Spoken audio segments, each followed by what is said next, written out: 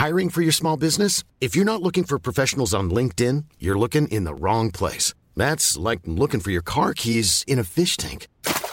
LinkedIn helps you hire professionals you can't find anywhere else, even those who aren't actively searching for a new job but might be open to the perfect role. In a given month, over 70% of LinkedIn users don't even visit other leading job sites. So start looking in the right place. With LinkedIn, you can hire professionals like a professional. Post your free job on linkedin.com/people today. Cool fact, a crocodile can't stick out its tongue. Also, you can get health insurance for a month or just under a year in some states. United Healthcare short-term insurance plans, underwritten by Golden Rule Insurance Company, offer flexible, budget-friendly coverage for you. Learn more at uh1.com. Are you serious? This is How to Kill an Hour. My name is Marcus Bronzy. And my name is Producer Bill. What's going on, Bill? You right, mate? I'm not too bad. Good stuff. There's plenty of ways to kill some time out there, so it's our job to try it and let you know about it, and also kill some time with some familiar faces. On today's show, it's James Haskell. We're going to press play on the interview that we had with him in just a moment. I think it's time that we dig into a kill a bit, where we talk about something that we killed some time with. It's an unpaid review. I just want to put it out there, because a lot of people are like, you try out so much stuff, are you getting paid? Is this a legit review? If it's commercial content and branded content, I think we'll be sure to let people know. Is that right, Bill? Hashtag ad. But this one is not. Hashtag ad. I got a car, Bill, to drive. It was a Lexus UX self-charging hybrid, which means it doesn't need to be plugged in. No plugs, no diesel, no compromise. That's their catchphrase. So basically, at the moment, we're in this interesting time where cars are transitioning into fully electric vehicles, right? So there's one side where there's fully electric vehicles where there's not, I'd say, the best performance in terms of mileage and output. And then on the other side, you've got really unhealthy cars which are destroying the environment that we live in. So Lexus are kind of helping us to gradually move over into a world where we don't need to have as much petrol or diesel, well, no diesel on this, used when you're using a vehicle. So the UX is that indeed. It's a self-charging hybrid. Now, how it works is it's got a bit of a bigger battery in it than a usual hybrid. It's really, really good at taking power from the wheels and self-charging the hybrid battery. And that means when you're doing little under 20 mile an hour journeys, I'd say mostly, or little whips around town, it means that you're not using any fuel at all. You're just using energy. And it charges from the brakes, it charges from the movement of the wheels. And that's it really, in a nutshell, Bill. So does this one, it says hybrid, this one takes petrol. Mm-hmm. So you put it, when you go to the petrol station, to be clear, really good question, you put petrol in it. That's what you put in it. You don't ever plug it into a wall. There are cars that you plug into a wall, but with this, you do not. Generally with hybrids, I was under the impression that once your petrol runs out, you run on the electric. And now what this does is, think about it, that's another good question, because if your petrol runs out first, it means you use all of the petrol, mess up the environment, then use your electricity after. Whereas this uses the electricity first. So say I'm going downhill and I'm not using that much energy to push myself forward, it will use the electricity to do that. Furthermore, if I start braking, it will start charging up the electric battery even more, so that when I pull away again at traffic lights, I'm not using any fuel whatsoever. But if I do need to put my foot down on the motorway, something that isn't as easy to get kind of good traction and torque out of an electric vehicle at the moment, it will slowly shift into using the petrol. It'll even use a bit of both. It will use as much electricity as possible. So it'll be a long time before you need to really fill up again.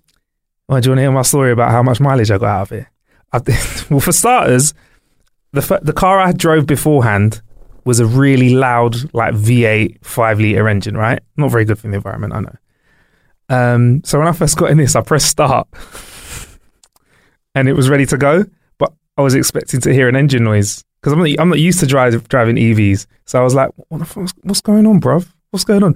And there was a very clear signage saying the car is ready to drive, but I was waiting for that kind of, but it wasn't there because it's just ready to take off. So about 7 long minutes, I'm looking around trying to find manuals and stuff. And I was like, oh yeah, no, it's good to go. So I drove it around town, like locally, just like shops up the road to my mates, being really careful. It's got a really good heads up display that lets you know when you're using electric and when you're using petrol or when you're using a combination of both. So I drove it around town and I felt like I was really unsure whether it was one of those petrol gauges that kind of was going to drop from full to halfway, because it literally didn't go down for like the first 5 days. That was only nipping around town. It was like, I think I did about 70 miles on it, and it was still at a full tank because I wasn't really using much gas at all. I was just using the electric battery. And also what you can do on this as well, there's a button that you can press and put it into full electric vehicle mode, where it will not it won't transition into the petrol if you charge up the hybrid enough. Now, for the first few days I had it, because I was only doing little nippy journeys, I hadn't charged it up enough. But when I took it on a road trip, I drove up to Preston and back again. I found that on my way there, driving on the motorway, yes, I did start to use fuel. I'd actually charged up the electric battery enough so that I could flick it into EV mode. When I landed in Preston, I could drive around for the next 10, 15 minutes, not using any fuel at all. And did a gig, drove back, and just when I got home, I needed to fill up the tank a little bit, obviously for the guy that was taking it back. But I managed to get 600, and I've got pictures actually of the dash. Let's whip this out so I can tell you no lies. On the way back, I had 600 miles on the dash. What, 600 miles is what you've driven? I'd driven 600 miles on a full tank, including little nippy trips around town and one big motorway journey. And how much had left? Half tank? No, that was a whole tank done. All gone? Yeah, that's really, really good. That's not bad. Yeah, it is really, really good. And I was really impressed. And in terms of a Lexus, I don't know if have you been inside many Lexuses? No, not really, no. It's like a spaceship, bruv. It's like it's not a lo-fi car at all by any means. It's got like a adjustable heads-up display on the dash, and then it also projects onto the windscreen, so you can see stuff. Oh, that's good. Like augmented reality, so you can keep your eyes up on the road and still know when your car's, what speed it's doing. It's whether it's in EV mode or not. It's got a special, if you put your hand in the air and face your palm away from you, and then put it on your thigh. Shout out to you if you're doing this on the train and everyone's looking at you weird. It's got a handset, like a navigation set on the armrest area that fits your hand perfectly. So there's a button under your thumb, a button under each of your fingers, and you can use that to kind of navigate the menu as you drive, which is really nice. You don't have to lift up your hand and use the touchscreen display. The one we had levers on the inside, which were quite nice. Aircon was lovely. Sound system was pretty decent. Pretty minimalistic display, but you would have to sit there and press all the buttons, and I am Mr. Press all the buttons. So, like, I pressed every single button to find out how everything worked. And it's got a really customizable display just to the left of the dashboard, where your usual kind of display is in cars nowadays. It's got really customizable display, so you can kind of have information about your journey. You can even have like a split screen map on your journey as well, which shows a bit more of certain parts of your journey than others. And that was the inside of the car. It all sounds very good, especially at 600 miles. It's not bad. It's not bad. Not bad at all. And the outside of the car, we had a white one. It looked kind of cool. Like Lexuses they're quite edgy looking cars, aren't they? Like they kind of got sharp lines on them and stuff. It's kind of that look again. It looked really nice, man. It's kind of a vehicle. The UX is no coupe. It's a 5-door, space for a couple of mates in the back, you in the front.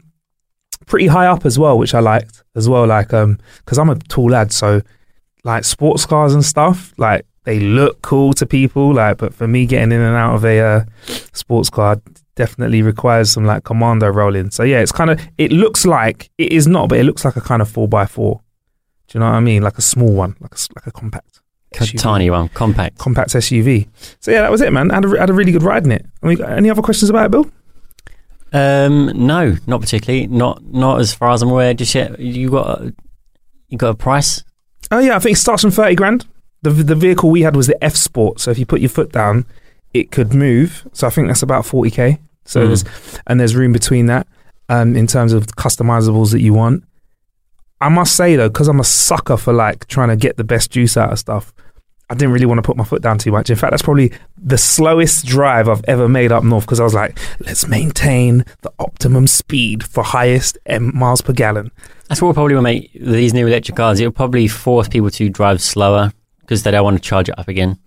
Yeah, I mean, look, with full electric vehicles, I think it makes you very aware because we're all really worried, like, about running out of juice. Yeah. But this kind of gives you the best of both worlds. And even if you're doing, if you're doing under 20 miles an hour, you can pretty much be assured that you're going to use the electric vehicle, the hybrid battery, which is kind of the speed that you should be driving around London. We're London based. When you're on the motorway, at times, if you are decelerating quickly, you will find that it won't be using fuel either. So, or if you're kind of slowing down, you'll find that it is pumping juice right back into the battery as well. So it's pretty cool, man. Had fun with it. Okay. Yeah, we've got an article up on the website all about it with some nice cool pictures of it too. Now it's time we jump into our interview with James Haskell. One quick thing before you go. Yeah, go on. Congratulations on not having to clean your flat ever again. Oh yeah. Oh shit. Oh yeah. Congratulations on not having to clean my flat ever again. Yeah, I just did some work with Joe for a year. Joe.co.uk invited my flatmate to Thorpe Park to challenge ourselves on the Bouncezilla inflatable assault course. Inflatable assault course, which was more like, I don't know if you've watched Gladiators or not. If you haven't, just type in Gladiators. It felt like Castle. It was like Takeshi's Castle combined with Gladiators. Like there's like a Travelator bit at the end where you got to run up. And we had loads of fun filming that year. But once we did the main race and I won, spoiler alert, we had to go around and shoot some extra bits to like pickups. Mate, after I've gone around that a few times, I'll tell you what, I had a proper workout, you know. Proper workout. So yeah, that was Bouncezilla at Thorpe Park. Check that out. Do we put a link for that in the show description as well, so you can see me whooping a flatmate's ass? Yeah, we'll put a link to your Twitter at the end there. Yeah, man. Yeah, definitely. That was a load of fun. Look out for more stuff that I might potentially be doing with Joe and Thorpe Park moving forward as well. But yes. Oh shit! One more thing. The Switch. Haven't even mentioned that. Switch. Yeah. Oh yeah. This is where we'll ask you for a little bit of help, please. The podcast, The Switch, is a pilot that I've made with Wise Buddha and Acast. It's a finalist in a competition where the winner will get a full series commissioned. Now, my version is about tech, obviously. And in an earlier episode of How to Kill an Hour, we met a guy called Joshua Browder who made a website called donotpay.co.uk. And he's mentioned to us that this website that helped you pay off parking tickets, he was going to use the same tech in it to really help the world. And we kept an eye on him. And I wrote a documentary about him, and the pilot for that got picked up and rejigged and moved around, and it's now called The Switch. Hi, my name's Marcus Bronzy. Welcome to The Switch. Now, technology is mostly made for you. That means behind all of the computer chips, circuits, processors, lines of code, etc., there are real human stories. This podcast will share them with you and also delve into how some of this tech works. In every episode, we're going to go on a journey where we're going to learn a little along the way. I'd love if you could support it, but you can support it by clicking the link in the show description that says The Switch, checking out the pod, giving it a 5-star rating and review if you think it's worthy of it. It helps some of the weighting towards whether the judges pick it as the winner. Another thing you can do is go to launchpod.org and vote for The Switch as well. Really appreciate that too. I must say though, the other finalists are very good as well. So there's 3 great finalists there, and a lot of people say this and don't mean it. I genuinely, whoever wins, I'll be really, really happy. But I had a great time making a podcast with the guys there. So if you like something that's a bit docky, it's a bit. What would you say it's like, Bill?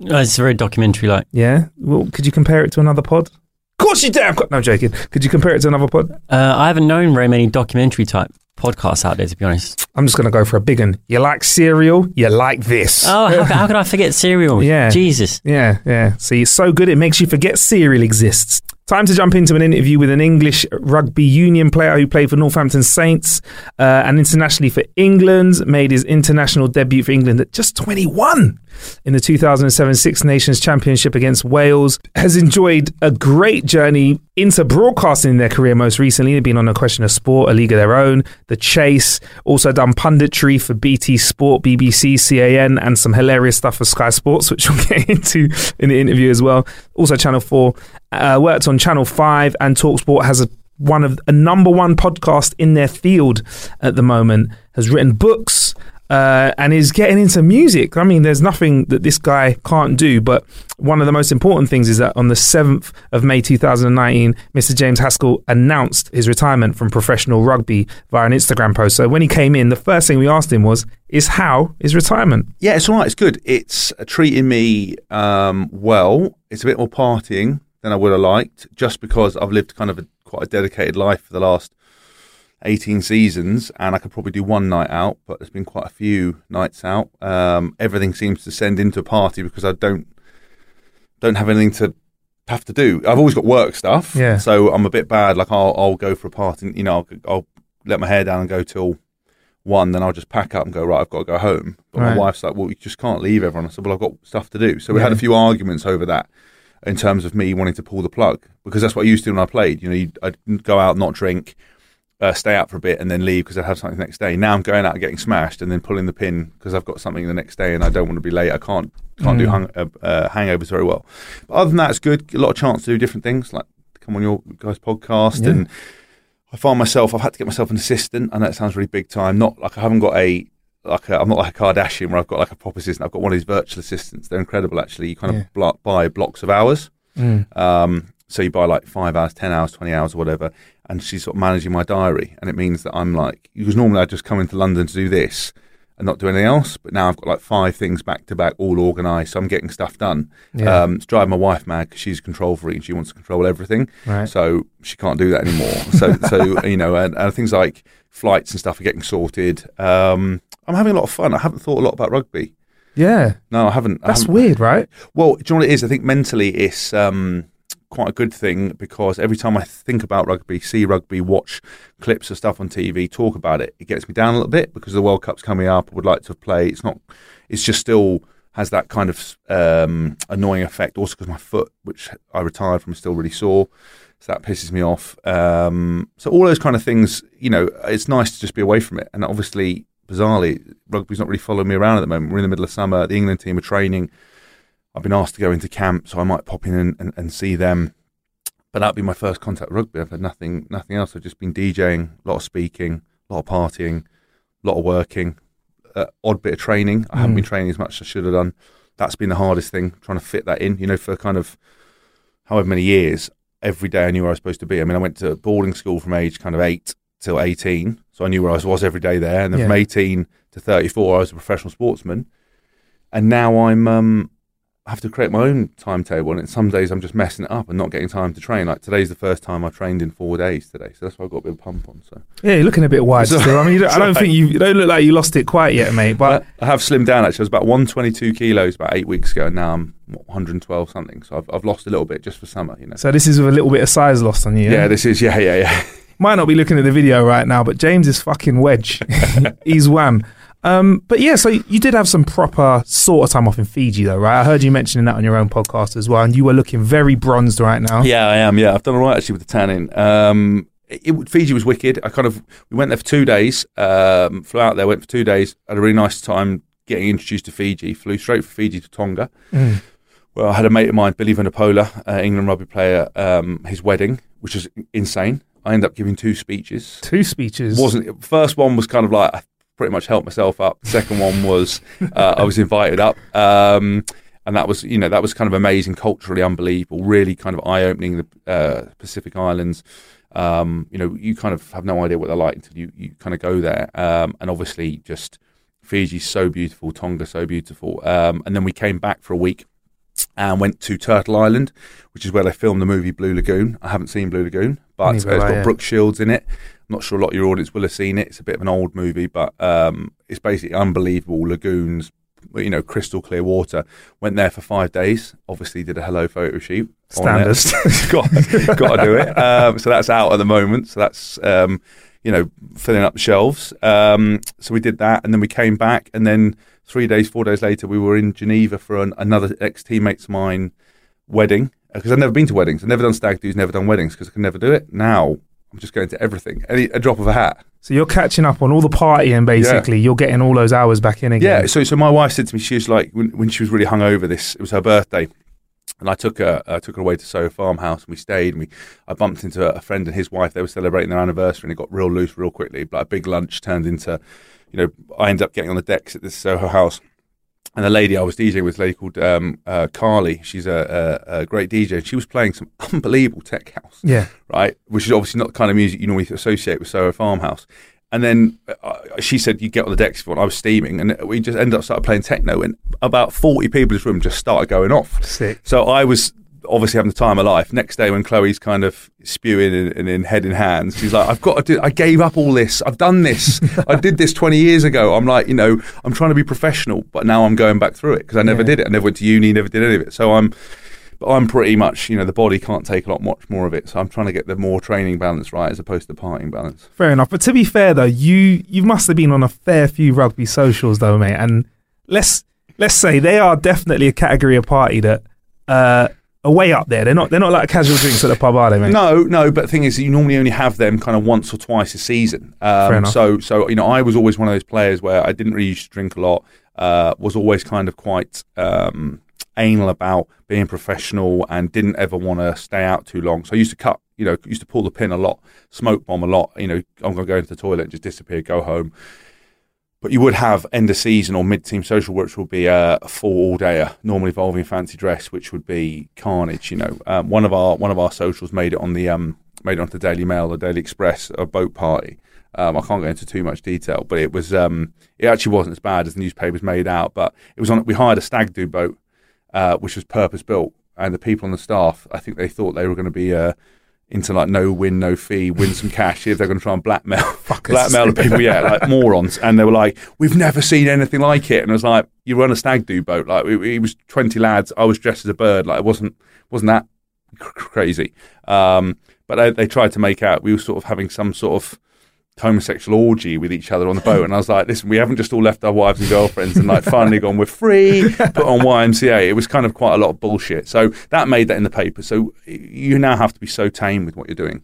Was that when they used to like actually do honey traps? They used to send birds to parties. I've heard stories where they've sent birds to parties and they've gone there and like pretended to have a good time. A photo's been taken, and then it's in the paper. So there's two things. There's one very famous, a guy called Phil Greening, who's the US A7's coach, and a guy called Joe Worsley, who used to play with. They were walking outside Twickenham once after training. These two birds came over and were like, mate, can we just do a photo with you? We'd love to have a photo. And a guy came out with like a professional lens and just said the photo. They both lifted their tops up and had tits out with the sun plastered on them, and obviously did the lads. There's been quite a few stitch ups. Now, I remember in Australia I was involved in this I don't want to give too much away from the autobiography. But fair enough. There was a boat trip where we went, and it basically was entitled Boats and Hoes, like, from Step Brothers. And it was, again, it was a complete stitch up. There was no brass on the boat. There was nothing like that. But it was just because we were out in Australia, they just all try and cash in. But I mean, it'd be 10 times worse for footballers. Like, I wouldn't, if a bird came up to me randomly, if I was a footballer, I'd just run in the other direction. That's why I'm so glad I'm married. So I just run the other way, and then I just can't be involved. I can just see pictures of that trying to be taken and you just diving out of the way. Yeah. That's what happened on that Boats and Hoes thing. Everyone else was on the boat and this was going out, and I saw this guy pull out the most professional telescopic lens. Big giveaway. And I just went, lads, get down. And I fucking dived. And on this photo, you can just see my feet poking out the side of the boat where all the other lads are on there, and no one heard me. And there's one of my mates like holding a Corona while his girls are kind of, they were like PR girls, like just serving drinks, but they were in like kind of lingerie-ish kind of things on this kind of boat trip, and it looked terrible, but I was well out of the way. But I still got mentioned in the text. Standard, you still get put in. I still got foot was clearly in the wrong. Yeah. It was normally my terrible shoe choice that probably caught me out. You know what I mean? A big orthopedic shoe hanging off the back of the boat. So, like, how bad is the foot right now? Like, so you walked in here, you're not on crutches, but where it's bad. Yeah, it's bad. It's so I think at some point, I hope it's calming down because I'm not running on it, but it's not amazing. I think that at some point I might have to have an operation to fuse it, which will 3 or 4 months rehab to get it right. Where they basically take the joint out, they kind of almost attach your toe to the other bone, so you'll have limited range. There are apparently a couple of Premiership footballers running around with it. No rugby players had it done, or no top level rugby players had it done. It's annoying. It's just annoying because I love training. I love doing different stuff. It's just things like you just catch it, or just trying to walk sometimes, or if I wear bad shoes that aren't really stiff. Like if I wore flip-flops hour later I'll be unable to walk. It's that sore. It's just a bit debilitating, really. That's just an annoying thing. I can imagine like a coffee table stub is going to be a real big deal in your or life. a stairs stub. Oh, yeah, I know. It is a bit of a nightmare. So I've just been smashing a load of. There's a lot of anti-inflammatories and bits and pieces that you can't take when you're playing because of testing and everything else like that. So I'm in the middle of a course of that to try to calm it down, but it's not making that much difference. So I think we just have to hold out and maybe get the operation. Okay, but you're quite into your fitness. So if you're taking out that running cardio, how are you going to kind of counteract that now? I've just got myself a watt bike. They're pretty rank in terms of the condition. They've got this kind of cool app that links with them. I always use the VersaClimber. For me, like the VersaClimber is the best bit of cardio equipment. It's kind of full body carnage. It's the thing that Ivan Drago uses in Rocky IV. That looks terrible. Yeah, it is. Mate, it's honestly, it's nothing. Everyone always goes, you should try the assault bike. You should try this. I'm like, nah, VersaClimber will end you. So, and that gets your legs. So you come off that, you feel like you've done leg weights. Your lungs are bursting. So what I'll do is I'm just doing beach weights at the moment, which is quite fun because I don't have to train for anything other than just aesthetics. So I'm doing this program called Pump City, which I'm really pleased about. Doing that, I've got Chloe onto it as well, and we basically I do whatever body part it is, and then cardio afterwards. And I flip between HIIT, so obviously HIIT training, or moderate state stuff, a bit more endurance things, and then. And then I'll come out with some horrific circuit like Chloe and I before her birthday. Woke up on her birthday morning before we started piling into champagne and cake. Just did a naughty circuit. Pretty horrible. I almost threw up on myself. But I've just learned to rope climb as well, so we were doing some of that. Chloe learned to rope climb about 30 seconds. So we've just been playing around, just trying to have fun, but I still want to train. Like I still have to put myself in a hole. I put myself in a hole this morning just because I haven't trained for a while. I just like testing myself whether I've still push myself. It's very disciplined, to be honest, because a lot of sports people, not a lot of, but you do hear of sports people, I don't know, Prince Nazim, and he's totally cool with it. He's just gone another way. He just don't care. Not about that life. I just think looking like a melted wheelie bin is not really my vibe. Do you know what I mean? Like when you have to tuck your fucking stomach into top of your shorts, and you know what I mean? It's just not. Yeah. When you're wearing high-waisted shit to cover stuff up, it's just no good. Saying that to my mate the other day, he's like, high-waisted jeans. I'm like, no. As soon as your jeans don't fit, that's a sign that something needs to be done. I mean, there's a few, I know it's not the kind of show, but I've got some real issues with birds with high-waisted stuff. There's obviously a big thing about high-waisted, just birds makes them, like, got terrible dumpers, massive darbs, or... The terminology I use is FUPA, but you'd have to. I'm not going to tell you what that means, but you have to Google that for the listeners. What FUPA? A lot of FUPA hanging out the front, a lot of darbs, a lot of lads, right? Big tracksuit bottoms, a lot of men wearing high waisted stuff. It's like no. Forget high waisted. It's not about the life. You've got to cover it up. Yeah. Then it's no good.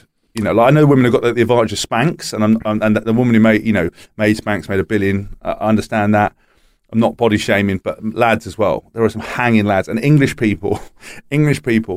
In the summer, you see some of the most rascal get-ups you've ever seen. Terrible tattoos, pale, pasty, skin conditions, just shit gears everywhere. And it really upsets me when I drive around in the summer. And I'm not the best dressed person in the world either, but it does depress me. English people at the seaside is just village. I agree with you. I think when it comes to wearing clothes, I always want to be the guy who wears my clothes. I don't want my clothes to wear me. Do you know what I mean? So and I've been big. I will be big again, and I get trim again. But I'm always in the mindset that if I've got a big belly and I'm out, I'm going to wear the same kind of clothes. I'm not going to try and wear some concealing 6-pack padded abs t-shirt or something like that. Or be like that weird guy, that Ken doll, that Alvarez guy. The guy who's literally just tortured himself into oblivion. But it's weird. We as a society. Put someone like him on the Daily Mail. We all watch him implode from a distance, and instead of someone just putting an arm around and going, mate, you have some serious mental health issues. We're not going to publish this because we don't want to keep thinking this is a good idea. Yeah. Where people are getting like fat put in to make abs. It's like no. It's insane. The things you can do with fat nowadays is insane, isn't it? But it's just. But also, it's hard. The thing is, as well, we live in a world as well culturally where people trying to sell you the dream that it's really easy to get in shape. Actually being in shape's fun. It's hard. Like being really, really lean is hard. You have to be restrictive. But equally, it's actually not that hard to shift timber, and it's actually not that hard to stay in reasonable shape if you kind of understand. But we make things super complicated with nutrition and training when there's so much technology and apps and stuff that can help you. Like MyFitnessPal's are key. I track all my food, track everything, just because I know, I can check. I mean, I literally went from 122 to 112 from just from training, just restricting myself a little bit, still able to have fun, still able to drink when I need to drink. But people just make it really complicated. Like, you've got to drink, anything that's green, or eat anything that are beige, or being vegan's better than, no sugar, and no sugar's better than having no alcohol. And, if you eat chocolate, you're going to die. It's just bullshit. Well, people that have like 1,000 bananas in a smoothie and go, that's health. Yeah. That's health right now. I've just had 1,000 carrots. It's like my parents, who I said to them, right, listen, don't eat breakfast. Within 30 minutes of waking, good to have some whey protein or some protein. So have a protein shake, just because if you're not going to eat breakfast, good to start your day, good for your immune system and everything else. And I came out, they're both getting fat as fuck, and I was like, what's going on? And I saw them make a smoothie, and it was like smoothie. They'd bought a mass gainer instead of whey protein because it was chocolate. They were banging in blueberries, bananas, fruit. You've got all these birds going, yeah, listen, I'm eating this wicked salad, and it's like salad covered in avocado, nuts, olive oil. I'm like, you've literally got 800 calories worth of stuff in that salad. Before the dressing. Yeah, because people forget that fats are like 9 calories per 1 gram. Yeah. So people going, I'm eating nuts, healthy nuts. You're eating a fucking handful of 300 calories of nuts. Like, you're not doing yourself any favours. And they're all going, yeah, what I do is I have this salad, and then later I'm going to have pasta. You're like, no, that's just literally fat and carbohydrate. Where's the protein on there? But it's mad. It's fair enough though. MyFitnessPal, when I've used that quite a lot, and if you haven't used MyFitnessPal, basically it's an app where it asks you all of the information, like age, weight, height, and then it kind of recommends on your preference, if you want to lose weight or gain a bit of weight, what to eat. And you can tweak it, go a bit further than that, but its presets are pretty reasonable. But the easiest thing about it I like is I can go and eat something, scan it, like go Tesco, Sainsbury's, whatever, scan it, and it literally tells you the calories, the protein, and everything in it. And when I'm on it, when I'm doing more of that, it does work, and I think measuring is one of the most important things when it comes to because fitness. Also, there's two things. So I brought out a cookbook, Cooking for Fitness, which we put barcodes on every recipe so everyone can scan them. So you're making it and following the book. It's kind of quite unique out there. People haven't done that yet, so that was kind of one of our key selling points with that. The other thing is that weighing stuff, it's really anal, a bit invasive, but actually gives you a really good idea, because people guesstimate sometimes up to like 700, 800 calories wrong. I remember I gave this guy a plan, and I'd seen him like 2 days later, and he was like eating nothing for dinner. And I was like, what, why are you not eating? I told you got to be eating food, what's going on? He's like, oh, well, I've done all my calories. I went, how? And he said, well, I had 100 grams of oats at breakfast. I said, show me how much you had. And he filled a bowl up with, let me weigh that for you. It was like 30 grams. Like, mate, you got to understand, like, people guesstimate, I'm having a steak, that's 700 grams. Like, no, that's 200 grams. Yeah. And I do that with the lads. We all sit around like England training or Northampton. I'll be like, right, guesstimate what those salmon, and it sounds like we run out of chat, but it's like, guesstimate that. And they're all off. They're all wrong. Do you know what I mean? And it's just so important to just get a pair of scales, start doing it, start, making a difference, because you could literally be out by that many calories and just completely screwing yourself over. So it's worth it. If you're serious about trying to change your body, doing MyFitnessPal, taking a bit of time to weigh yourself, even when you go out, looking at the menu before you get to the restaurant and just seeing what's what, typing it in and seeing where you go. And then you got to add on the 500 kilograms of butter that the chef throws on it anyway. Do you know what I mean? And you don't know what they cook it in. That's the other thing. So that's why you got to go a bit safer, because you don't know what they're cooking it in. Yeah, I mean, I've watched some cooking programs and I've seen the chefs go, just put in a little bit of butter, half a knob of butter. Well, the guy, that Salt Bay dude. Yeah. Have you seen what he cooks those steak? He literally picks up a whole slab of butter, throws the butter into the pan, explodes oil, and then he melts it, and he's cooking this whole thing in it. I mean, it makes you feel sick. Like, all the food he cooks looks amazing. I just don't think I could bring myself to eat any of it. Yeah. It looks looks like a heart attack. Some of the meat, when he cuts it, and I look into it, and because I like a red steak, say bleeding steak, I'm like, I'll have a slice of that, but not the whole cow though. Yeah, but he puts the cow, but then he puts like massive amounts of cheese on top of it and does all this stuff. Yeah. It's a bit aggressive. Like, I love a steak. I mean, I'm massively into my barbecuing. Like, I've got this new... I've gone completely mad this summer. I've got a pizza oven and a barbecue, this Traeger barbecue that cooks on wood chips. Got Traeger, yeah? Mate, so key, mate. Honestly, I promise to God, I know they're expensive, but it has turned me from someone who couldn't cook into someone who literally is completed barbecuing. I tell you why, because you're cooking everything to temperature, nothing to time. And that is the key to anything. We always look at things as packets and cook it or whatever. Nah, it is all about temperature. And I'm cooking up. I just did slow cooked ribs, 5 hours, baby back ribs, barbecue sauce, bit of brown sugar, all this kind of stuff. Mate, unbelievable. Pizza oven.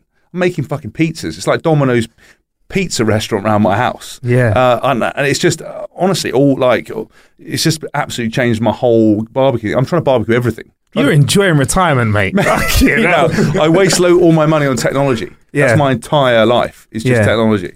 What's some of the techie things you're into at the moment? I see you got an Apple Watch there, so I see you're invested in that ecosystem. Right. So I will. I'm trying to start from sort of top to bottom. Let's go, man. Let's do it. So, the things that come with me everywhere I go: MacBook Pro everywhere. Obviously, portable hard drive. I always carry 2 sets of headphones: one Bluetooth, one got Beats. Beats Pros. You know, the cable ones. I think they're the best. I've just got those Power Beats. The new ones. The new ones. Yeah. They're wicked. Obviously, iPhone, Apple Watch, iPad. I've got an iPad Pro at home, but I use that for kind of watching stuff in the morning, or doing emails when I'm sitting on the counter. But that comes, as I said, the thing comes with me everywhere. GoPro, always got GoPro with me, and a couple of little bit attachments that always kind of roll with me. Just because I find it super useful when I'm training, doing stuff, doing a bit of. You can go live from it. I've struggled a little bit with the live, but it's got that kind of real nice stabilization on it. If I'm going to go on holiday, I've got a Canon M50 for like vlogging with a Rode mic on top of it. I think obviously a lot of DJing's kind of come part of my life, so I've got quite a cool setup at home. We were saying before the show, I've got 2 2000Xs, a 900. 2 1000s and a Zone 96 for more the techno vibe, but I need to get the hang of that. I use an Evermix box to record all those. That's so useful. Just record everything to your phone. So even when I go into gigs, I always take that with me. And then I'm trying to think what else. Obviously, got drones. I fucking spent so much money on drones, but it's great. But I wish I had someone with me using the drone to film me, because otherwise all this stuff's great. But I'm always having to set it up and film myself. And I need someone to film me doing the stuff, but my wife is not interested in learning to do it. She doesn't care about any of these technology. She just wants to use an iPhone, and that's it. So I've got the Spark, I've got the Mavic Pro, I had the original Phantom, so I've got the kind of them buzzing around. Obviously, gym tech wise, I use I said the Apple Watch kind of every day for all the training kind of stuff. The apps on MyFitnessPal, kind of what I use all the time. I'm trying to think what else I do a lot of video editing myself as well. So you edit your own YouTube videos? Edit my own YouTube videos. Make my own radio show. So I've got this house music show called Back Row Radio. So I've obviously I had to buy myself a decent Rode mic and a I don't know what the word is. Like a terminal for speakers. When you can. Like in your little sound card setup. Yeah, got that. Obviously, I had to buy a big portable spare screen because trying to make music off a normal MacBook screen is quite tricky. So that's kind of what comes with me everywhere. But my main staple is GoPro, laptop, phone, headphones, portable hard drive, camera, and I'm just on that all the time.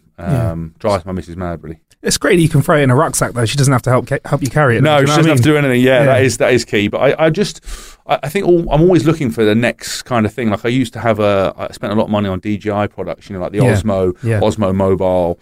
And then when I sort of started working with GoPro, I kind of went away with that. But there's a lot of things like the Osmo Mini that I've seen. The Pocket is decent, mate. Oh, I know. Everyone keeps saying to me, but then I'm like, fuck, I've got the Hero, I've got a couple of Hero 7s. I'm like, it's one of those things until someone invents something that's kind of the next level. Like I've used that Fusion 360. The camera's quite cool again.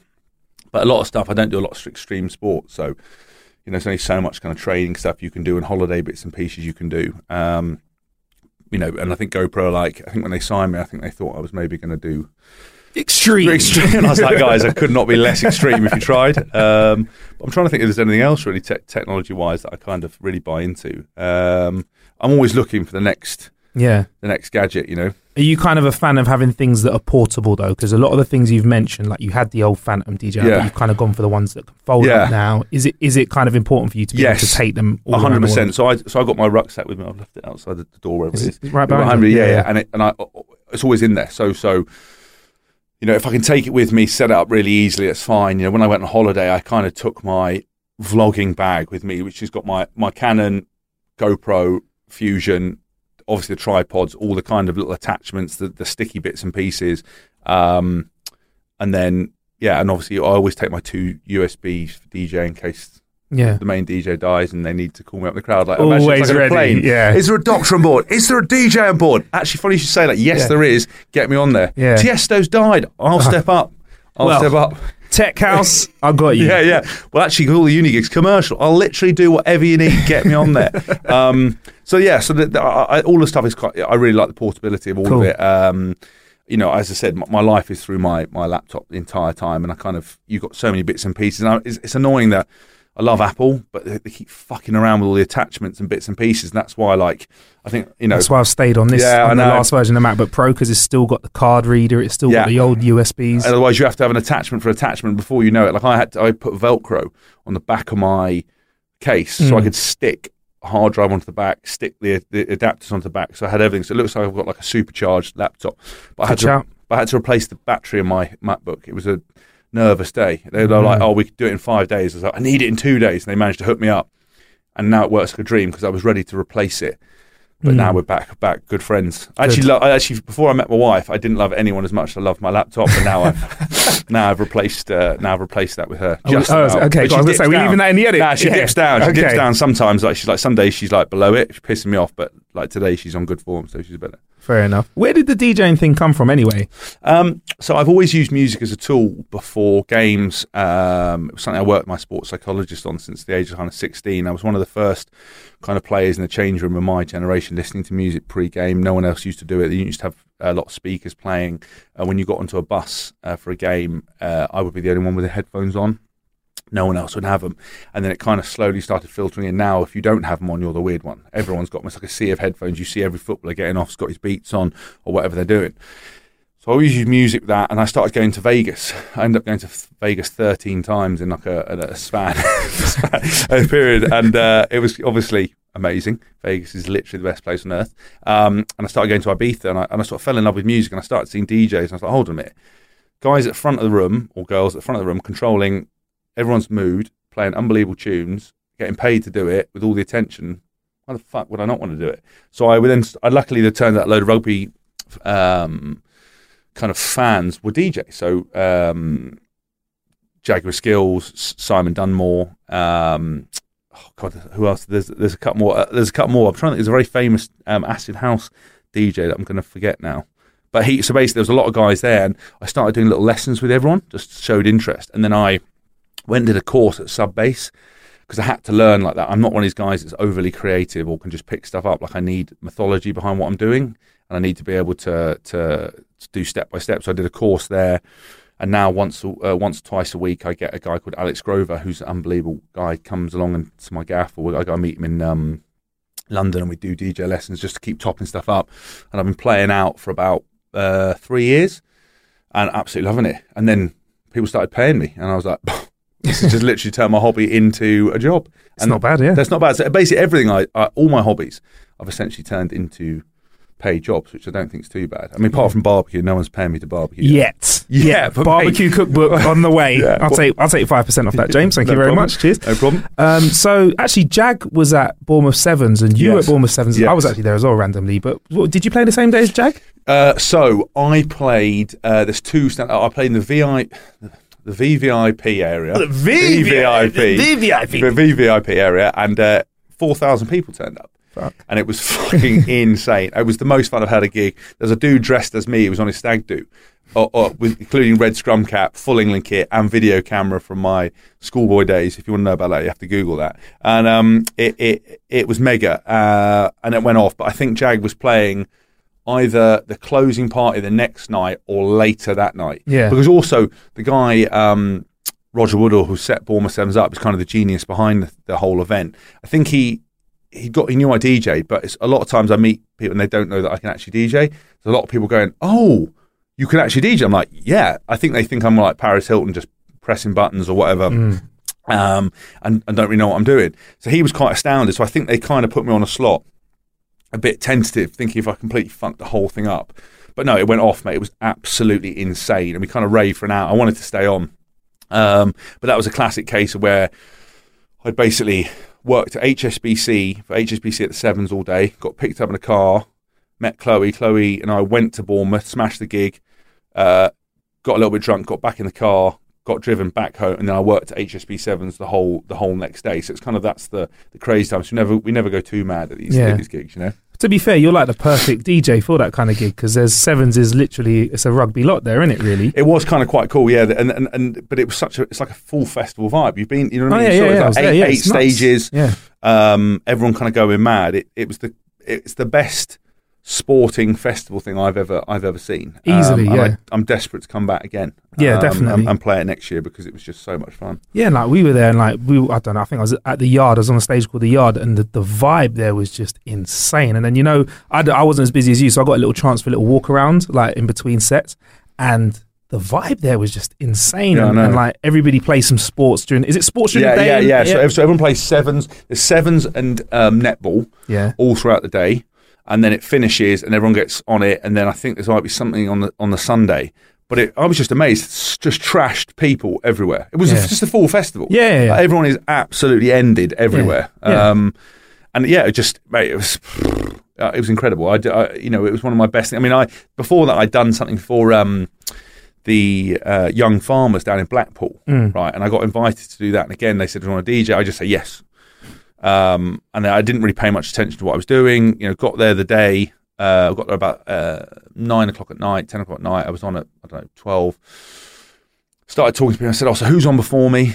And they went, "Our band." I was like, "Sweet." And I said, "Who's on after me?" They're like, "Nobody. You're headlining." I was like, "What?" And they were like, "You're headlining." I was like, "Okay, well, fine, right. How many people are going to come down? There'll be 5,000 people down here." I was like, "Yeah, but not in the thing." And they were like, "No, there'll be 5,000 in the thing." So I went out to look out the stage. It literally was just to see a metal barrier, and me up on stage. And obviously, as a rugby player, you play in front of 80,000 people. You don't notice individuals, and you're part of a team. It's a whole different world when you walk out onto the decks, and it's you and it's them, and everybody's watching you, and everyone's night is dictated by whether you play the right tunes. You can literally fuck up everyone's vibe. And that was mega, and I thought that was kind of the pinnacle. But then Bournemouth kind of took it to a whole new level, and I think Ibiza Rocks is going to be another level again. So I'm pretty excited by that. And is this going to be tech house that you're playing? No. So my radio show is much more my kind of vibe. It's kind of defected record style music into a bit more tech house. Into the last 20 minutes is always kind of techno. The stuff that I play for universities, the stuff I play at this stuff much more commercial, much more kind of MK, that kind of stuff that you would hear, Medusa, all those kind of people that are playing at the moment. So I tailor it. I would never do that. I think actually, interesting enough, Ibiza Rocks, they had no idea who I was. I think it was actually Craig David who kind of put me forward for it because I've become, I've got to know him quite well, and he's an absolute legend. I think they thought I was going to try and play tech house and techno to a pool party crowd, and I beat them. I was like, no, don't panic. That's not I've got two separate worlds, really. I've got my personal preference, which, as I said, when we went to Soho Farmhouse, just kicked off. It was unbelievable. My first track that I mixed in, I was like, pointed. I was like, can I play this? She was like, yeah. It was like Adam Bayer's Losing Your Mind. And everybody just went mental. I was like, I don't even get to play this at the gigs that I want to play this at. But all the commercial stuff I absolutely love. I was jamming yesterday with my DJ guy, and we were just playing all the kind of music that we were playing, and that we'd play at Ibiza, and it's wicked. It's just really commercial, great vibes, great pool party vibes. So I love both. Anything that the crowd react to. But I'm not. Sadly, I haven't. I'm not Carl Cox in a kind of a niche where you book me and you know what you're going to get. I play whatever the crowd want, except I don't play a lot of hip-hop or garage, really. So it's kind of different genres of house. I'm going to try to learn to DJ hip-hop, actually. It's something I want to try. Really? Would you like to step into that as well? Yeah, well, what I'd like to do is just be able to I'd like to get so upskilled. It's the same thing with I apply to sport with DJing, is that I want to get upskilled in everything. So I did the music production course with Toolroom. So I wanted to get into that. So I started trying to do producing some music. Obviously I finished off with a track out of that. I've actually gone into studio with a couple of times with a guy called Dean Ramirez and a lady called DJ Laura, and we've made some tracks and stuff. But I want to improve, so I'd love to get a bit of garage, a bit of R&B, a bit of hip-hop, so I can upskill myself anyway. So if I come into that, I can play different formats, I can play different crowds. For me, it's like a never-ending journey. And it's something I really love. So I kind of invest in it. I pay to publish my radio show. I pay to have these DJ lessons because I think it's really good for me, and I think my same sort of application to anything in life is that you can always get better. I just want to do it. I've never tried it. I don't know how hard it's going to be. I probably won't try and DJ trap or drum and bass because I don't see myself doing that. But I think a bit of garage, being able to bang a few of those in, be able to bang in a bit of R&B, a bit of hip hop. Jag's a good shout for that, actually. Mate, he's unbelievable. He sent me 15 of his latest kind of remix tracks, and mate, they're unbelievable. And I cannot wait to play them. But the problem is, I think the time I'm on at Ibiza is too early for them. Yeah. But mate, they're incredible, and they're all time stretch. So it's literally you just quick mix and they're just bangers. Yeah. Every single one. He's a genius. Like I remember I went round to his house to give him a DJ lesson. He just taught me beat juggling on vinyl. Yeah. So he had a Serato. He had two 1210s, what they are, and he was literally teaching me beat juggling. And I remember I was doing. He was like, no, go back, no. All I kept saying was no. It's like right about by the end of it, we were kind of getting it, but. It's just cool. It's just amazing things like this. Well, look, with teachers like that, mate, you're going to be smashing clubs. I'll tell you what. No, because the thing is as well is that remember that guys like Jaguar Skills and Simon Dunmore and all these people are like geniuses. They've been doing it from such an early age. It's often sometimes very hard to kind of communicate how you do it. That's why I had to go to a class and actually learn from the beginning and understand music. I still, don't. Obviously, I'm still trying to comprehend all of it. It's not. I don't think I fully get it, but I kind of understand it. But just now the principles of mixing and trying to do things, and I've started doing a bit of a cappella mixing, trying to put things over the top as well of stuff. So I got onto the 3-deck mixing. I quite enjoy that kind of stuff. So I DJ'd at Ascot Racecourse about 3 weeks ago, and I had 3 gigs, one 45-minute, 1 hour, one 15-minute, and I honestly lost my mind. 15. 1-5. Weird. Weird, right? But yeah. the weird thing was, I walked into this place to play, and if you stepped into the tent, you could hear the music, and it was open-sided, you could hear the music. If you took your foot outside the tent, you couldn't hear it. So I walked up to decks, and I was like swapping over this woman, and I literally, my tour manager was me, and I said, this isn't volume, is it?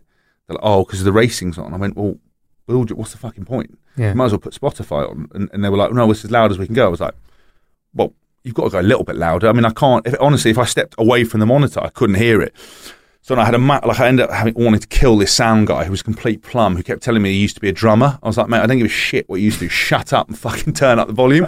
So honestly, he was like pretending to walk around on an iPad the whole time. Yeah. I knew he wasn't doing anything. Yeah. So every time he walked away, I'd just turn up the booth monitors. He'd come and turn them down. While he'd walk away, I'd turn them back up again. I'd turn the main up. He'd be fucking turning it down. And then by the end of it, there was no bass. There was no bass in the entire place. Every time in my headphones, when it dropped, I was having the time of my life, right? And I'd be like, yes, I'd take them off, and it'd just be like, tss, tss, tss, tss. And honestly, by the end of it, I got shit-faced because this is bullshit. And I had hands up to my eyes like binoculars, like, where's the bass? Can anybody see the bass? And people in the crowd go, where's the bass? And I was like, I don't know. Ask that prick. Where's the bass? Mate, honestly, it was fucking bullshit. But I actually recorded it. And because no one could hear it, the last half an hour of my hour set, I just played 3-deck mixing, a Honey Dijon set from Sugar Mountain, which is unbelievable. If you look on listen to on SoundCloud, it's one of the best house sets I've ever heard. And I was just playing all that, and I recorded it, so it sounds good. So I'm going to put it up on my thing. Slapper, where do you put your mixes up? You're going to put it on the podcast? I've got it on the Mixcloud and SoundCloud, both under James Haskell. SoundCloud just randomly takes shit down every 5 minutes, so that's very frustrating. But Mixcloud, they've kept all the mixes up there, so I've kind of got everything I've done. It's under James Hask or James Haskell if you search that. So I've got a couple of thousand followers on each one. But one of I made a deep house mix once, and it had over 100,000 listens, so I thought was like unbelievable. And it went to number 1 and everything. I was like, I thought it was going to be the big break, but it didn't happen. It just meant I went to number 1 and that was it, and got loads of people listening. It's a good look though, man. Like, honestly, I'm really surprised because a lot of people like to kind of, one, admit the fact that they've gone to DJ school. A lot of people are like, I just started DJing because I'm sick. I am the party. I'm not sick. And 2, like, you are actually, bruv, you're doing a lot. Do you know what I mean? Yeah. You're not just doing like bar mitzvahs, But I am weddings. available for weddings and funerals. But I tell you, I was doing something for Grenade. I'm sponsored by Grenade, the supplement range, and I went to a place called Tanks a Lot the other day. If you see on my Instagram, you're driving like a big orange tank and shit. But there was a hearse tank, which was a big black tank where they'd taken the back out of it and put a Cadillac hearse into the back of it with glass sides, and people have been using it for funerals. Sick. So I'm thinking, I did Pride this year and they had a pink tank. So next year, I want to turn up to Pride with a pink tank, decks on top of it, speakers on the front of the tank, roll that down Regent Street with a massive rave up with full rainbow gears just playing unbelievable Tunes. house tunes as we're going along. Sick, man. If you want to host for that, I'm down, man. Yeah, Rainbow Suit is ready. Is it? Yeah, Mate, I come need on. a hype man. I literally need a hype man. I am that guy, bro. Really, That's what please. I do. Get it on, because honestly, it was the most ridiculous party I've ever been involved in. Like, I know, and people go, Pride. It's it's a protest. It's not a thing. And I was like, well, it's the best of both worlds. Why can't we have a fucking great time and protest? Gonna be honest, less of a protest, more of a party. Well, I'm gonna be honest. what's interesting was that after all this kind of shit with Israel Folau and a few other people, Yeah. and all these kind of mad religious people, it was interesting. There was like 6 or 7 people deep. There was like six. I swear there must have been about 60,000 people out in London, and it just kind of really made you realise that we're a lot more progressive and accepting, and the world is a good place. But me in a tank listening to that with "I'm every woman," something like that, like YMCA Yes. or whatever. Mate, it was going off. Yeah. So Sick. I'm all over that. I mean, that must have been quite an eye-opening moment. Your responses to his comments though earlier on in the year, because I kind of saw it got to you, man. I could tell in the reaction to your reaction. Yeah. I could tell that it got under your skin a little bit. Yeah. It did though, didn't it? No. Look, I think I obviously, anyone with a brain or anyone who's level-headed, Of course. understands what he was saying was bullshit, and understands that, without getting too deep, religion's fantastic because it gives so many people hope, a voice for when you or someone to listen to when you're struggling, rules to live your life by, can make the world a better place. It's also responsible for complete and utter carnage across the whole thing. More people have died in the name of religion than anything else. But if you're level-headed, you can see the positivity in both. What he said was just nonsense, and the reaction to it, it was so funny. This Christian activist group tried to get me. They sent hundreds of letters into the RFU apparently trying to get me sanctioned because I'd said some hate speech. I was like, "What are you going to do? I'm retiring." I wouldn't even turn up to the tribunal. We're going to sanction you. No, you're not. It's like being at school when you leave school. It's like, well, we're going to put you in detention. You're not. We're going to send you a letter, and I ain't going to read it. So it's just we have to be very careful because religious people are nutters, and they will.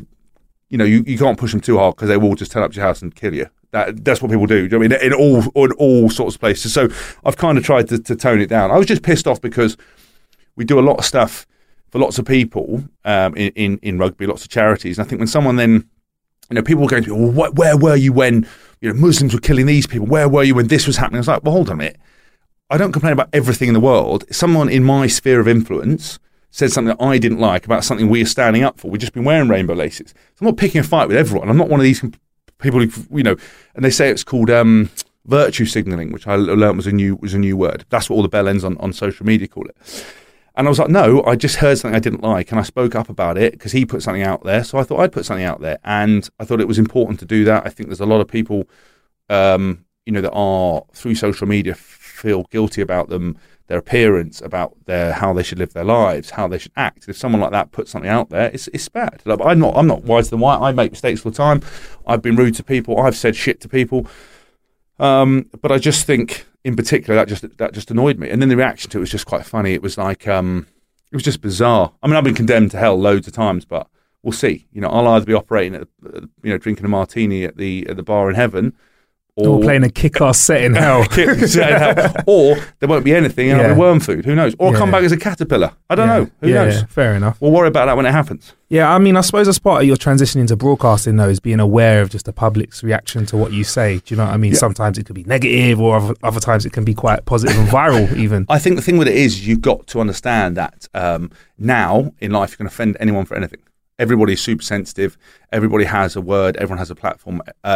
But common sense should be the guiding force. And you've got big corporations, big media people, they do crap their pants first and foremost because they've got to protect themselves. But actually, that's why politics is going down the toilet, is because nobody wants to offend anyone. No one wants to make tough decisions. And I don't want to alienate people, but I've got an opinion about certain things. And more often than not, I feel it's based on some common sense. However, I'm very acutely aware that I come from a certain section of society. I come from a certain upbringing, a certain thing. So, I would never try to put myself in the position of someone that is different from me. And I think it's very bad when people do that. But again, hopefully common sense will be your guiding factor. But listen, I am a bit controversial sometimes, but I don't mean to be. It's just, you've got an opinion. I think it's important. Nobody has an opinion. Or if they do, they're suddenly Katie Hopkins, where it's like, completely mad. And I think it takes a lot more people saying level-headed things like yourself to kind of counteract those other people, because you find that bad news spreads, whether it's somebody saying they don't like what someone says or they do like what someone says, that just seems to go viral a lot more quickly. Do you know what I mean? So I think we need more stand-up people like yourself to say what they feel, as long as it's morally right. I mean, I believe to do that, because it's going to take more people like yourself saying stuff like that than it is that people that are going totally the other way. Do you know what I mean? Yeah, but also I think as well, I just finished that book, The Secret Barrister, and it's really interesting about, the law and how, when people get sanctioned for low sentences, how everyone always breathes down, the judge should be fired, this isn't right, we're letting paedophiles out. But interestingly, there's loads of different things that we don't know as members of the public, that the reason the judges can't give too many sanctions, why this has happened, but you don't know about it. And that's just that in the law side of what we read in the media. So there's so much stuff that we don't believe in, so much reactionary stuff that goes on, that sometimes it's just having a moment and actually being, look, if for example with Christianity, if they wrote a New Testament because the Old Testament was too aggressive, so he changed it. Right? Two versions didn't. That's a bit. Old Testament God was like killing and condemning and like genocide, but because he said it's not genocide. That's the argument. But they had the New Testament bit. But it's like, well, fine, you changed it. Well, why can't we just be progressive? Why can't you say, well, actually, that was then, now let's progress a little bit further and let's go, actually, do you know what? Since there was Adam and Eve, there's been Adam and Steve, there's been, Jess and Clara, there's been fucking everybody doing whatever they wanted to do. Let's just be progressive. But it just seems like we're stuck in that kind of weird mindset where we'll bend the rules a little bit. It's like gun laws in America. It's like, you cannot change the Second Amendment. It's like, yes, you can. It's an amendment, you dickheads. That's exactly why you can change it. It was an amendment. And it was about, I think it's, who is it who says it? Jim Jeffries is talking about the fact that, people could have the right to bear arms, a flintlock musket. So a flintlock musket gives you a lot of time to simmer down. Yeah. Loading it, powder, you're there for 20 minutes before you shot someone. Yeah. That wasn't based on a bloke with an AR-15 with a banana mag and a laser sight. That wasn't, that was to stop the government trying to take it. But again, common sense just says, no, more guns. Everybody needs guns. Arm the teachers, arm the kids. Yeah. I love it when Sacha Baron Cohen got those American people to say about doing like cartoons for arming the kids. Like preschoolers, arm the preschoolers. What was that? Was that This Is America? What was that? Yeah. Like Tommy, when they go to the people, goes, who wants $25 million of investment? Yeah. Who wants to have a new building? Yeah. Who? You guys have won. Are you ready? A new super mask. And everyone's like, yeah, what? And they all go mad. And it's like, oh, God, no, this is literally what's happening in the world. Yeah. So I just love it when you get a little glimpse into, through the looking glass and see actually what people are really like. Yeah. But, guns, homosexuality, mosques everywhere. The world is just a crazy place. 2019, mate. I just don't understand, why everyone gets bogged down by all these things. Yeah, I mean, some of it I think is just consuming a lot of media. Like I feel like I have to take a little break from the news sometimes. I have to distance myself. If I sat there, like my dad's terrible for this. He'll sit there, retired. He'll watch the news all day long. Mate. I'll come in and see him in an afternoon on a weekend, and he'll be sitting there going, oh. And I'm like, Dad, why are you doing this to yourself, Dad? Get on the allotment and go and do your tomatoes. Yeah, you don't need to be doing that. Because that is the thing, is we've got so much consumable media now, and nobody looks into any fact checking. That's why I'm always like, I love a dinner party story where you're sitting down there talking or having dinner with your mates or whatever, and you're like, so, did you hear that this has happened? And I'm pretty much sure now that most of the facts are wrong. Yeah, oh yeah. 100%. And it's like they didn't make it up. And there's always a friend of a friend who told you something, and no one ever looks into any of it. So that is that's why I think like platforms like Facebook, Twitter, Instagram, they should, have algorithms and stuff to just filter this stuff out and just get rid of it. Because I apparently died. I died on Facebook from a steroid overdose. Right. I died and I was selling drugs, and then I killed myself. And a whole idea, and they put it on a banner with ESPN.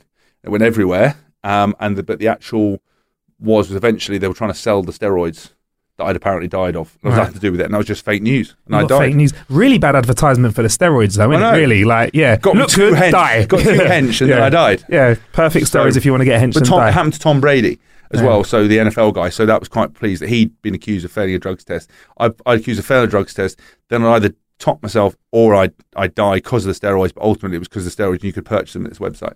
So basically somebody did some testing on Facebook. They did all 3 articles and thought, right, which one's got the most clout? Like, this one, we'll stick with that, put the pay behind that, let's get some steroids. And it was all on the back of it, ESPN stuff, and I was like, well, that's no good, is it? Bastards. I'm Sandra, and I'm just the professional your small business was looking for. But you didn't hire me because you didn't use LinkedIn Jobs. LinkedIn has professionals you can't find anywhere else, including those who aren't actively looking for a new job, but might be open to the perfect role, like me. In a given month, over 70% of LinkedIn users don't visit other leading job sites. So if you're not looking on LinkedIn, you'll miss out on great candidates like Sandra. Start hiring professionals like a professional. Post your free job on linkedin.com/people today. When you're ready to pop the question, the last thing you want to do is second-guess the ring. At BlueNile.com, you can design a one-of-a-kind ring with the ease and convenience of shopping online. Choose your diamond and setting. When you find the one, you'll get it delivered right to your door. Go to BlueNile.com and use promo code LISTEN to get $50 off your purchase of $500 or more. That's code LISTEN at BlueNile.com for $50 off your purchase. BlueNile.com, code LISTEN. Millions of people have lost weight with personalized plans from Noom. Like Evan, who can't stand salads and still lost 50 pounds. Salads generally for most people are the easy button, right? For me, that wasn't an option. I never really was a salad guy. That's just not who I am. But Noom worked for me. Get your personalized plan today at Noom.com. Real Noom user compensated to provide their story. In 4 weeks, the typical Noom user can expect to lose 1 to 2 pounds per week. Individual results may vary.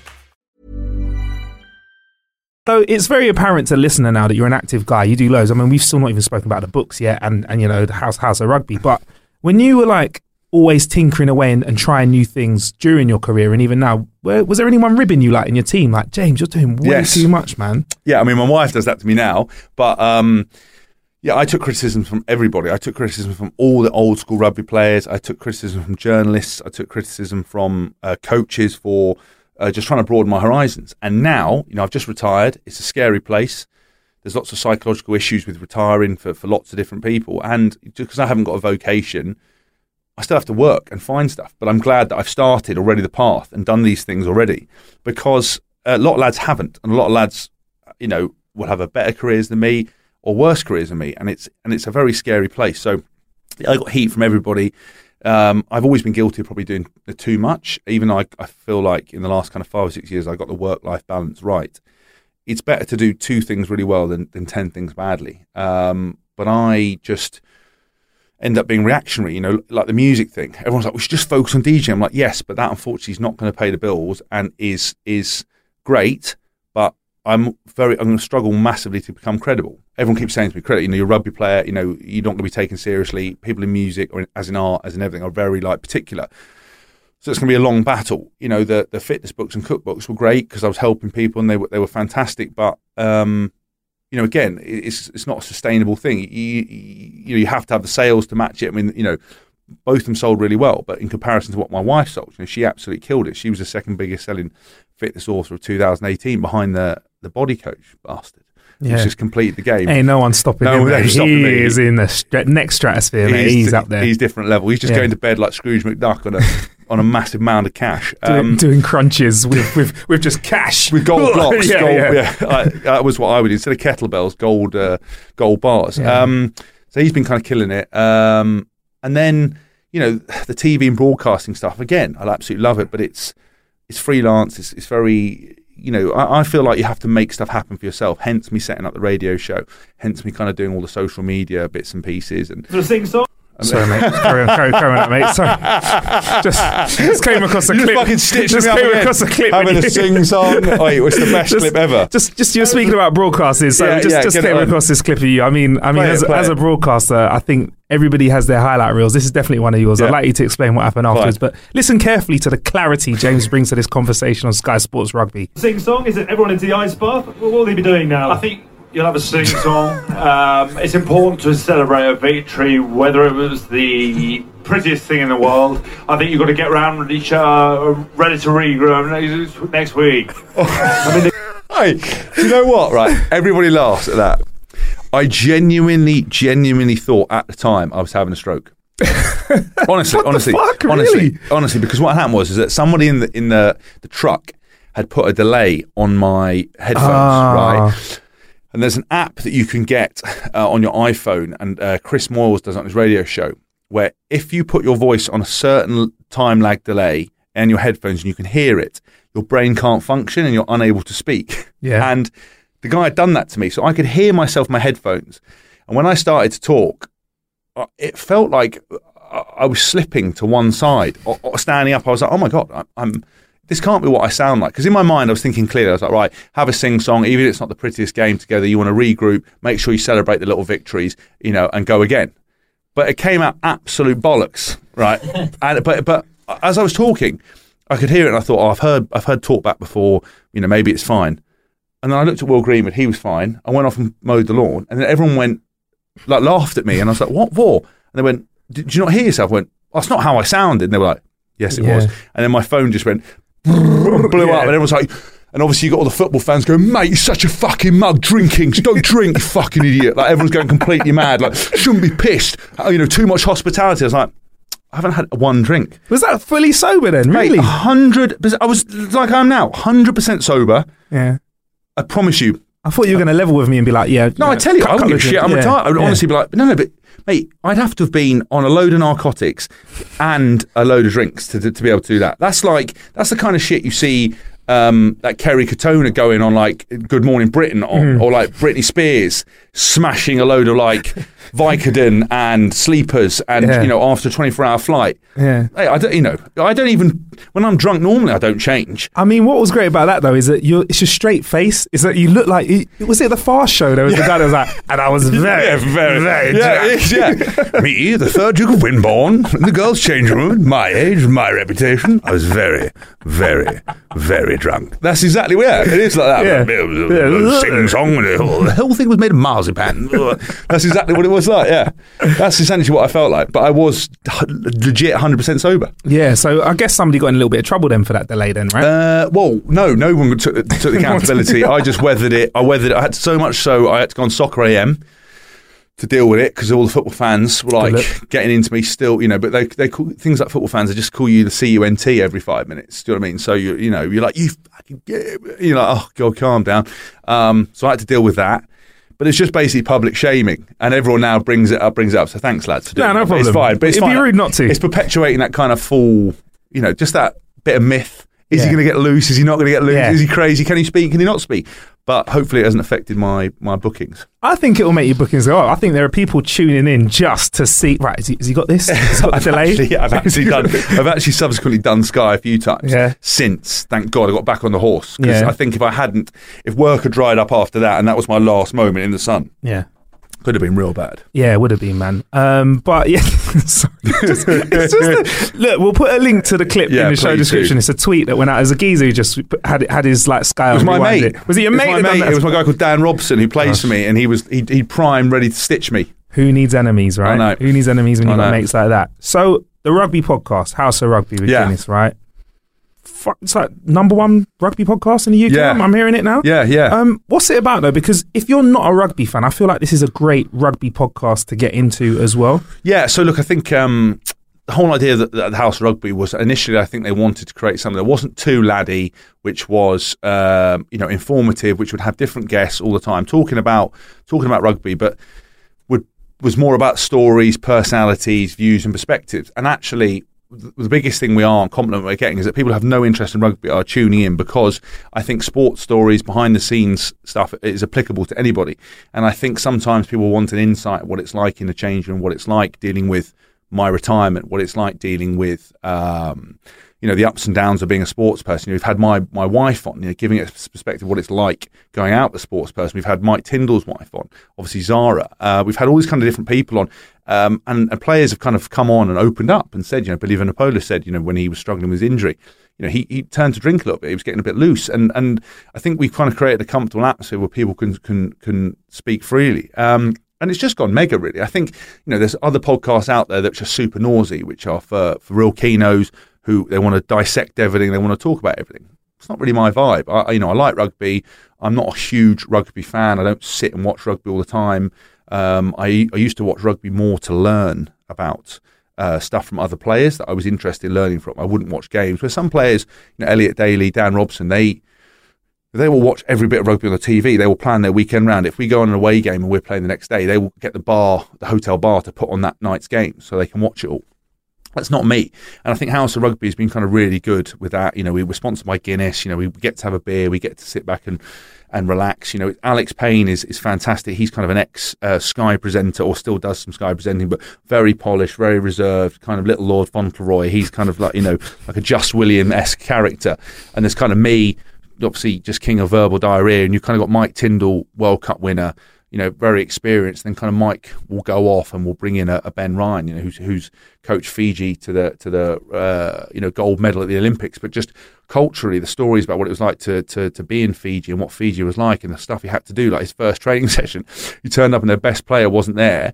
So after the training session, he went to the village, and the guy was on the floor, and he couldn't play because someone had cursed his legs, and like, everyone was legit like, you can't play. And I've tried to use that excuse a few times as to why I walk funny and why I couldn't train. Yeah. My legs are cursed. Obviously, no one believed it, but yeah, it's kind of quite mega. Yeah, it is, man. You had some great guests on there as well, including like Richard from Richard and Judy. Yeah. Randomly, yeah. Well, because you know he's Chloe's dad. No, my wife's dad. No, I didn't. Yeah, so my wife's dad. Yeah, I know. Oh, what a father-in-law! I know. What a boy, mate. He's unbelievable. He's wicked. So that's Chloe. So I didn't know until after the first 2 or 3 dates that it was her dad. It was only when I'd stayed over and I looked at the picture on the wall. And I thought, fucking hell, Chloe's into some fruit-looking geezers. like I know, he's kind of like an older, you know, well-aged. Not, but like when I say well-aged, like aged unbelievably well, Playboy character. So I don't really like that.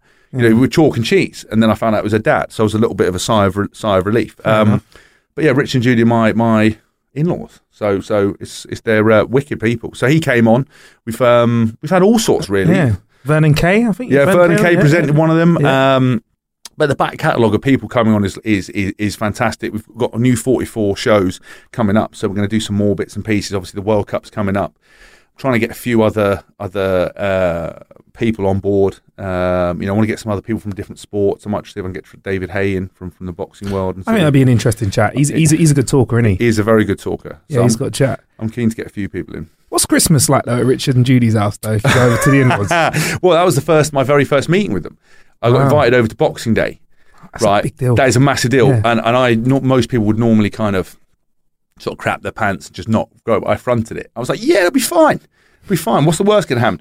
Rolled in, entire family, her 3 brothers, all their girlfriends, me, Rich and Judy in there. It was brilliant. It was all going really swimmingly until they told me that Richard was a bit of a animal in the kitchen. That like when he's cooking and balancing everything, you don't want to disturb him. He once told Jamie Oliver to fuck off out of the kitchen when Jamie Oliver came in. So I bowled in, thought, I'd break a bit of ice, give him a bit of stick, and he just went, fuck off.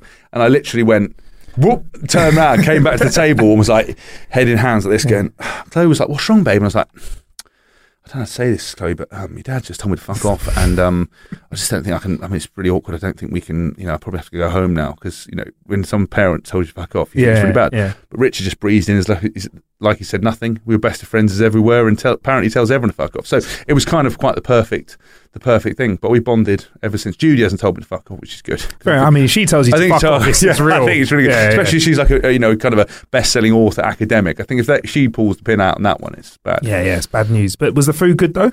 Very good, actually. Very good. Yeah, it was really good. He makes a naughty little gravy, actually, kind of a homemade. Yeah. I think there's a bit of sherry in there. I think there's a few bits and pieces and a bit of port. I think it's very nice. Yeah, that's a good gravy. Yeah, a bit of booze in it, mate. There is. So before you get out of here, because you've been here for an hour, clearly, what are you thinking about rugby this year then, World Cup? I know, like you said at the start, it's a bit of a sore, because you're kind of so close to the end of your career, so you're next to it, really, aren't you? You're looking at it. You've just passed it. So what? You just passed it. You passed it. You dust it. Yeah. What are your thoughts for the team this year? I think it's really exciting. I think, as I said, I'm going to hopefully go into camp. So I'm really excited to see what they're doing, and catch up with the guys. Because again, I haven't. Everyone's back in pre-season now, so all my rugby friends are kind of working hard. So I don't know what they think following me on social media. Where like 1 minute I'm DJing at Rolls Royce. Next minute I'm in Ibiza, the next minute I'm sort of somewhere else. So I think I think obviously retirement probably looks like it's more fun than it is. But I think England, for me, can go on and win the World Cup. I'm really excited about it. I think hopefully, we get behind them like we did with the cricket and everything else, and maybe it's coming home. Who knows what the story is? But I believe England can go and do it, and I think that's why retiring was so much harder for me, because I genuinely believe that there's a good chance of winning it. And I think hopefully I'm close enough if they do win, I can still cash in. But like, I was sort of there. I played 3.5 years, just missed out on the important bit. Yeah, I think so. But I think, I'd love them to see them do it. I think Eddie Jones's coaching staff are brilliant. I think the players are awesome. So I'm very excited about kind of the World Cup. I mean, the first 2 weeks I'm in the Maldives. Like at a 6-star hotel, commenting for the guests on the World Cup. Hollywood James, man. Mate, it's the best gig. I put it up and lads are writing going, fuck off, mate. That can't be real. I went, yeah. Soniva Fushi I'm going to, and I've got to commentate and then hopefully go out to Japan after that. But if not, that's not a bad intro for 2 weeks. It's not bad. Will you be able to get involved in any of the drills if you get down to camp and help out a little bit? I don't know. I mean, I think they wanted me to DJ maybe for them during the World Cup, their workout after the strength sessions, and then maybe do a session with the back row in the morning. But, I don't know. I mean, I don't know what. Listen, when Eddie calls, you just do what he tells you to do. Fair so enough. he just says, he's like, mate, do you want to come to camp? I was like, yep, sir. Yeah. And then he's put his kind of other guys in charge of trying to sort it out. But I think it's a combination of DJing, coaching, chit chatting. I don't know, mate. Who knows what it could be. On that note, mate, I've got to leave on a high, mate. Thanks very much for coming on the show. My pleasure. Thank you. Sick. Cheers for coming down, man. Mate.